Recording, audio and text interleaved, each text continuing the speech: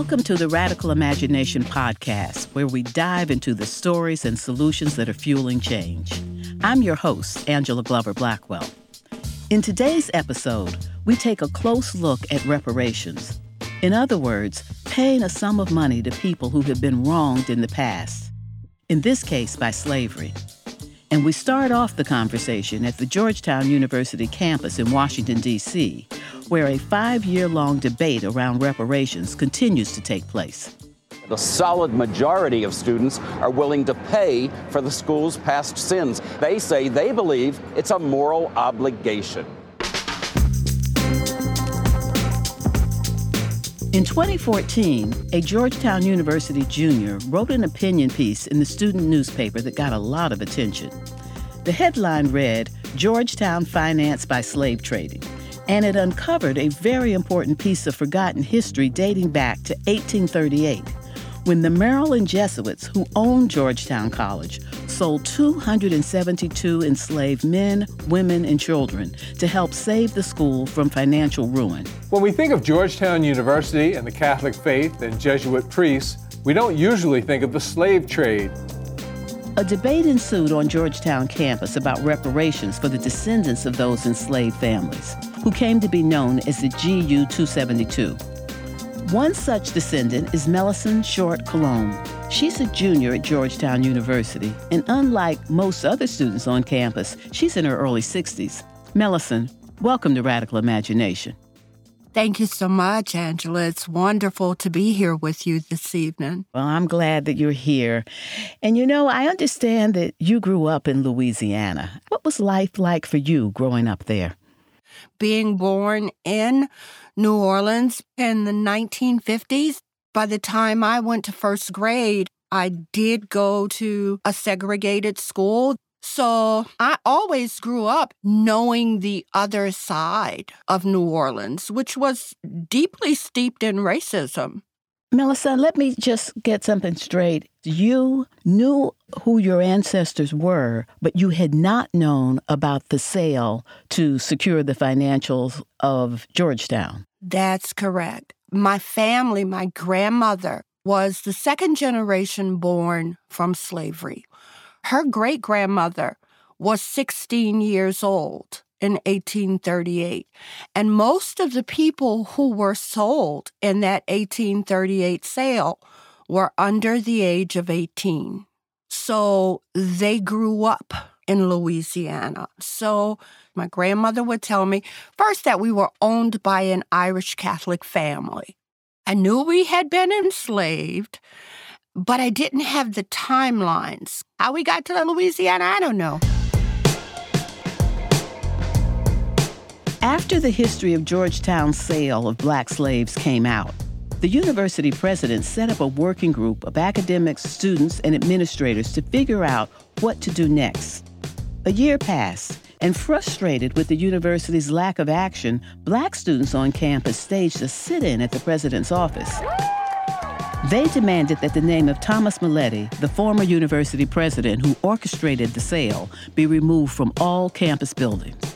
Then, in 2016, the university agreed to give admissions preference to the living descendants of the 272 slaves, people like Melisande. How'd you happen to end up there at Georgetown? Well, I got a personal message from the genealogist for the Georgetown Memory Project. I was working as a chef, and I got the message. I looked at it real hard, and the message read, "I need to tell you that your 3 times great-grandparents, Mary Ellen Queen and Abraham Mahoney, were part of the 1838 slave sale by the Jesuits." I read it again, and I put it in my pocket and went back to work. And I thought to myself, oh my God. I like to tell folks that I sort of imploded and exploded at the same time.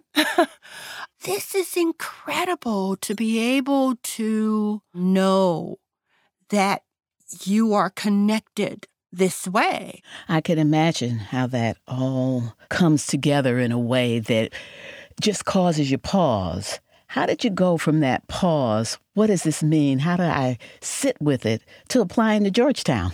So President DeGioia, on behalf of the university, pledged that moving forward, the university would be involved with its past in the present to repair the future and make a stronger future. Part of that would be to offer legacy status to any qualified descendant who met the qualifications to attend Georgetown University. Atoning for slavery, Georgetown University giving priority admissions to descendants of slaves owned by the Maryland Jesuits. There have been no other families who have made the contributions that the 40 families who were enslaved and sold by the Jesuits made. So as a qualified descendant, I began my application process. And what did it feel like the day that you found out that you were admitted? Oh, I cried like a baby.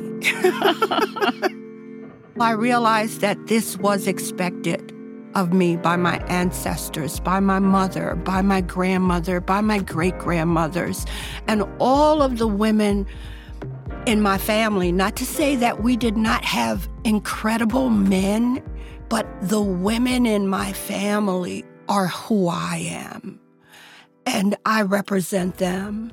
And you applied at a time when you were a parent and even a grandparent. And Yes. so to what degree do you think your pretty long life experience brought a different energy to your application and your acceptance? It is a reciprocal relationship between the school, the students, the administration, and myself. And I came to Georgetown as an act of good faith, a good faith in the institution that my family built.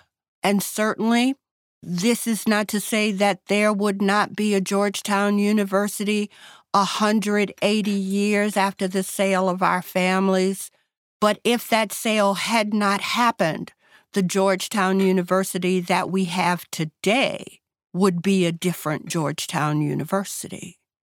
So I can say without a doubt that I bring the representation in an active adult way of the involuntary founders of Georgetown University who did not have a choice or the voice to speak on their behalf. What are some of your clearest memories of arriving on campus? I was so out of place. I felt out of place. When I first moved in and I walked into my dorm room, what I could see from the window was the Jesuit cemetery. And I knew that Fathers McSherry and Mulledy were buried in that cemetery. And I had the greatest satisfaction in many of my first semester days when I came in tired and frustrated and not feeling well and a little depressed. I could stand in my room and look down on the graves of the men who sold my family and enslaved my family. And in those moments, I had a sweet, perverse satisfaction that I was alive and they were dead.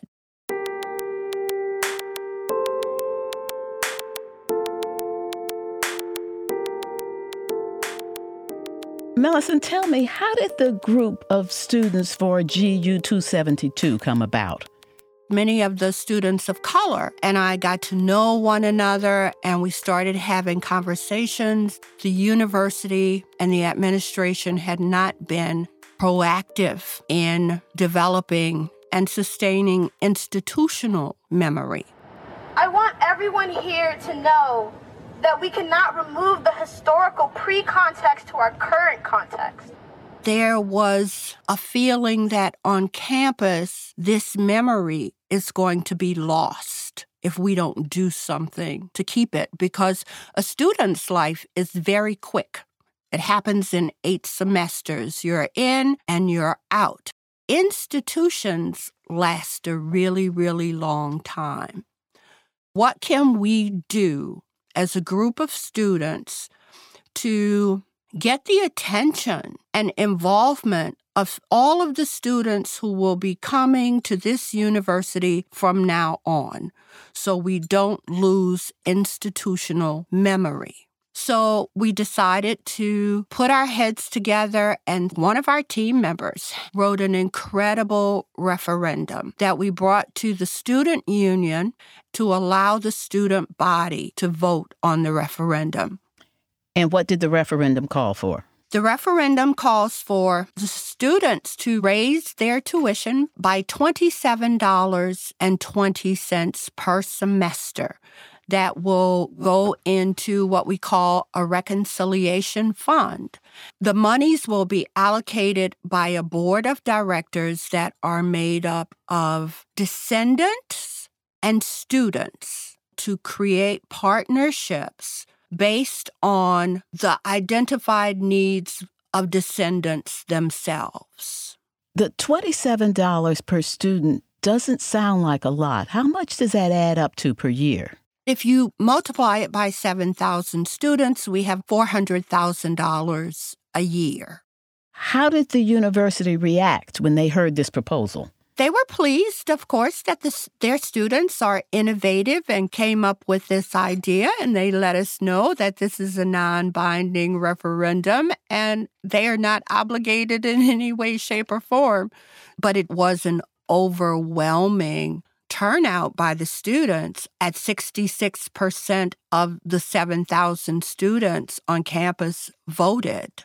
A third of those voters were against the referendum, but our hope was that it would engage the campus in dialogue about it.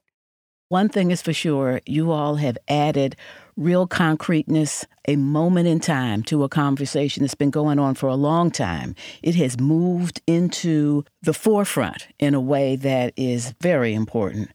Very often when people think of reparations, particularly when it has to do with slavery, we think of a monetary amount going to identifiable individuals.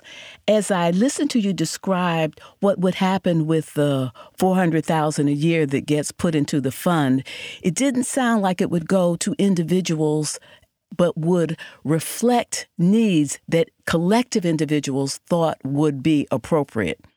We can't repair outside of the collective because we can't be repaired when there is brokenness all around us. So everybody has to be repaired. We cannot address the targeted ills against Black people without addressing white nationalism and white supremacy and those damages as well. So we have to form a collective. No man is an island. We were not disenfranchised in the absence of other people. We didn't disenfranchise ourselves. So we got to fix everybody.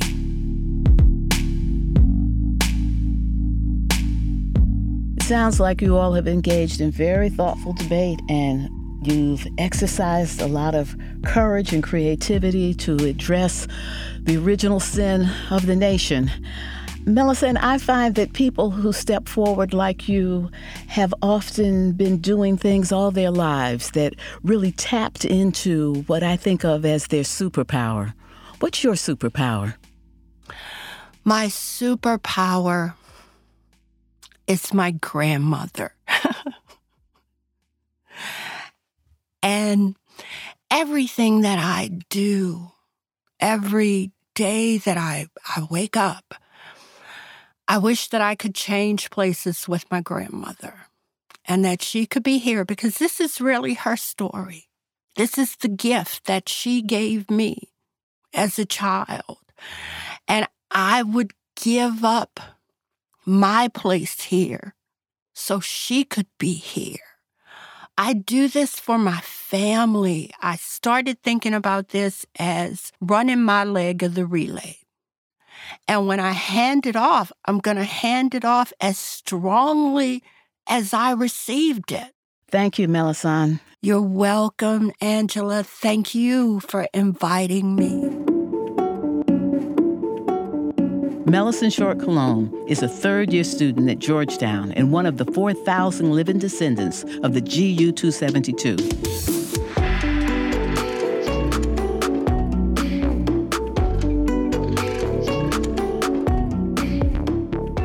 Last April, Georgetown's student body made history when they voted for the creation of a new student fee to financially benefit the descendants. If the university decides to implement the proposed fee, it would become the first example of reparations for slavery carried out by a prominent American institution. Coming up on Radical Imagination, Howard University professor Ana Lucia Araujo helps us put the latest on Georgetown into perspective. Stay with us. More when we come back.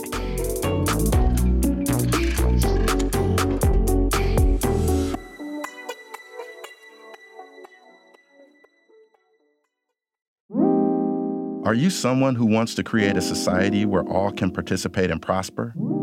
Visit our website at radicalimagination.us to take action and connect with campaigns and organizations around issues covered by this podcast. It's crucial that we get support to continue to lift up stories and solutions to address our most pressing problems. To do this, we need you to tell your friends and family about Radical Imagination. Ask them to subscribe, share, and comment on their chosen podcast platform. You can also find us on the Race and Wealth Podcast Network. Like what you've heard today? Tell us about it. Go to Apple Podcasts to rate and review Radical Imagination. And thank you.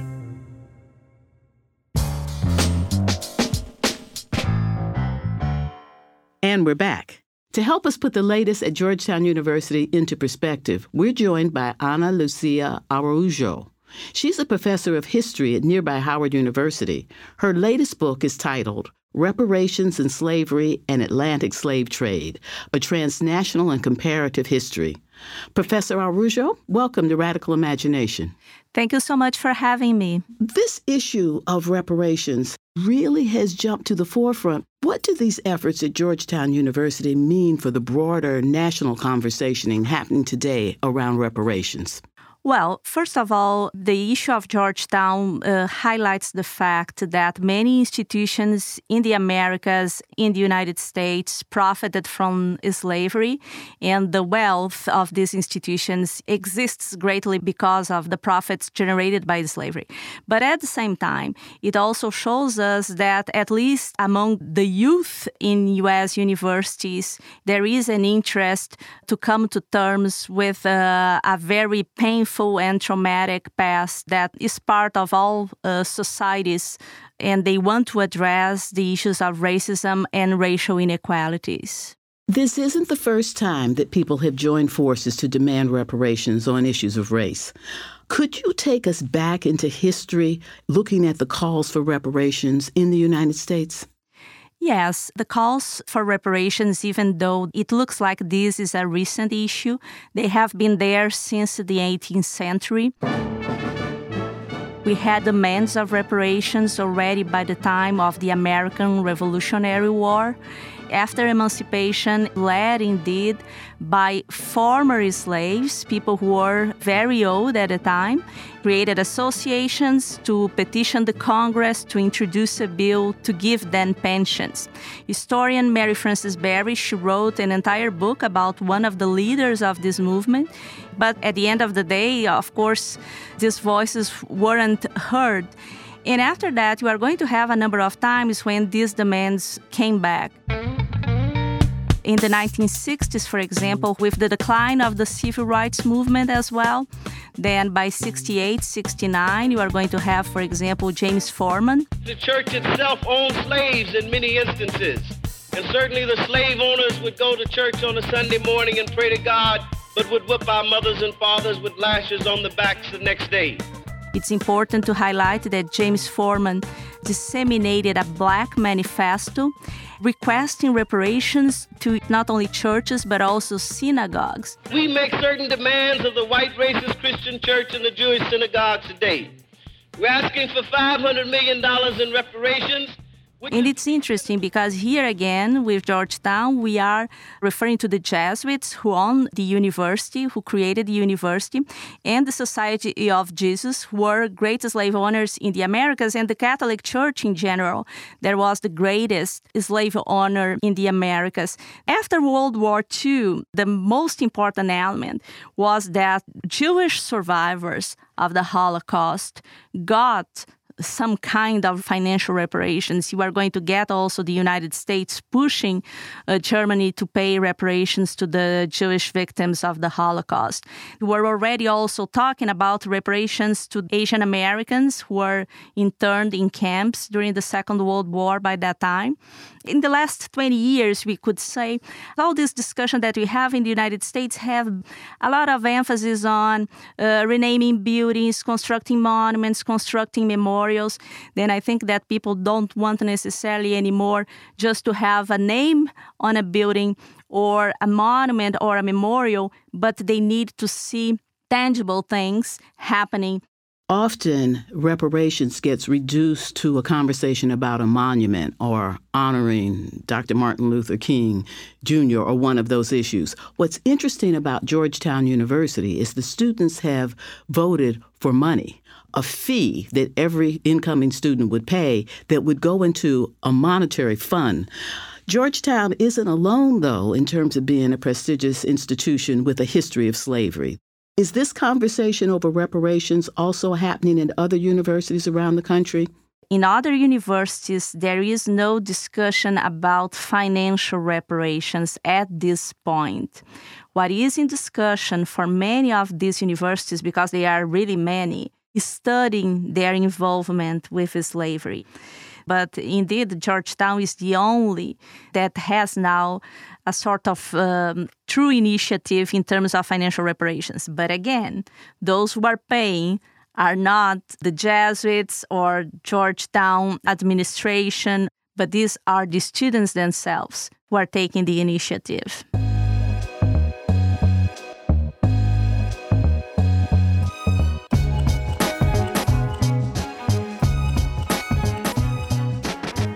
Something that was written last March in the Boston Globe by columnist Jeff Jacoby, an opinion piece about reparations, and then it was tweeted by Jeff. Slavery was a hideous evil, but the time for reparations is when victims are alive, when those who themselves were abused can be offered redress. Living white Americans are not culpable for slavery. Living Black Americans never endured it. What's your response to that? I disagree with this idea because everybody who lived in the Americas then who are not descendants of enslaved people, they benefit from the wealth generated by slavery directly or indirectly. Now, regarding those enslaved people, if they are no longer alive, we have material in terms of the history of this tragedy to show that indeed the descendants, they are alive, but when the very victims were still alive, there were no measures to address that injustice. Then this is an argument that has been brought, perhaps from the legal point of view, it can work, but from a political point of view, it doesn't work. You've written extensively about slavery and reparations in the United States, but you've also done a lot of research around slavery in other parts of the Americas. Could you talk about reparations efforts in other countries and where they stand compared to the conversation happening in the U.S.? Along with the United States, Brazil is the country that imported the largest number of enslaved Africans, almost 5 million. During the period of the Atlantic slave trade, Brazil has the largest population of African descent today. Brazil put in place about 30 years ago, through its constitution, measures that would benefit populations of African descent. In Brazil, there is still a program that gives the right of land ownership to Black communities who have been occupying these lands for a certain period of time, then who can prove that they have been occupying these lands since the period of emancipation. We have similar issues, for example, in Ecuador and also in Colombia. In the early 1990s, we had a group of Black students in one Brazilian university who created a group demanding reparations for slavery, for a petition to introduce a bill in the Congress demanding reparations. And in the case of Brazil and in Colombia as well, in places such as Cuba, Black women, they also were very, very important in the leadership of these initiatives. Still today, we have Black women who are leading these demands, and especially in these Black communities who are demanding the ownership of land. Black women are the crucial social actors.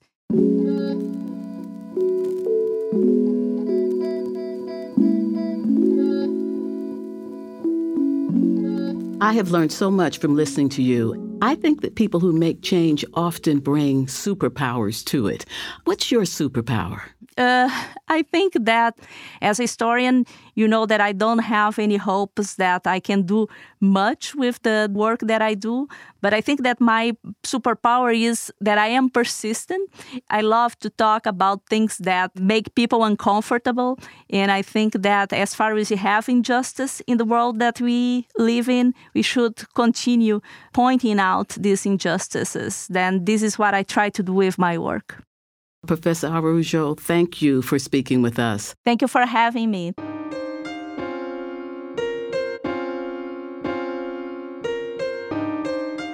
Ana Lucia Araujo is professor of history at nearby Howard University. Her latest book is titled Reparations for Slavery and the Atlantic Slave Trade, a Transnational and Comparative History.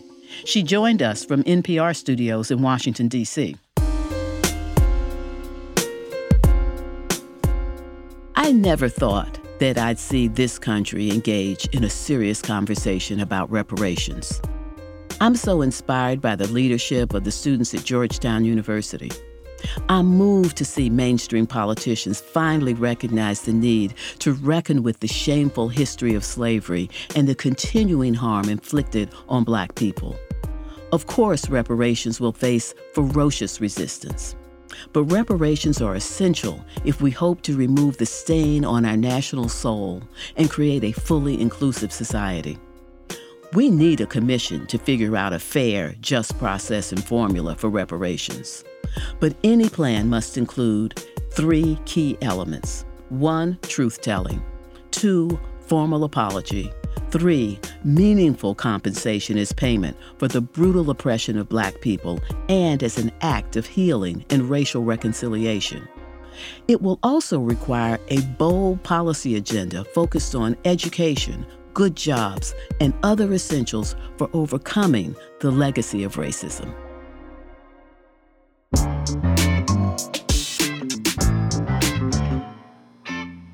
Radical Imagination was produced by Futuro Studios for PolicyLink. The Futuro Studios team includes Marlon Bishop, Andreas Caballero, Ruxandra Guidi, Stephanie LeBeau, and Jeannie Montalvo. The PolicyLink team includes Rachel Gishinga, Glenda Johnson, Fran Smith, Jacob Gulkasian, and Millie Hawk Daniel. Our theme music was composed by Taka Yususawa and Alex Zagura. I'm your host, Angela Glover Blackwell. Join us again next time. And in the meantime, you can find us online at radicalimagination.us. Remember to subscribe and share. Next time on Radical Imagination, we hear from the people who are working to address the lack of access to clean and running water right here in one of the richest nations in the world. The very same communities that we see struggling with access to safe, affordable water right now are the same communities that are on the front lines of climate change. That's next on Radical Imagination.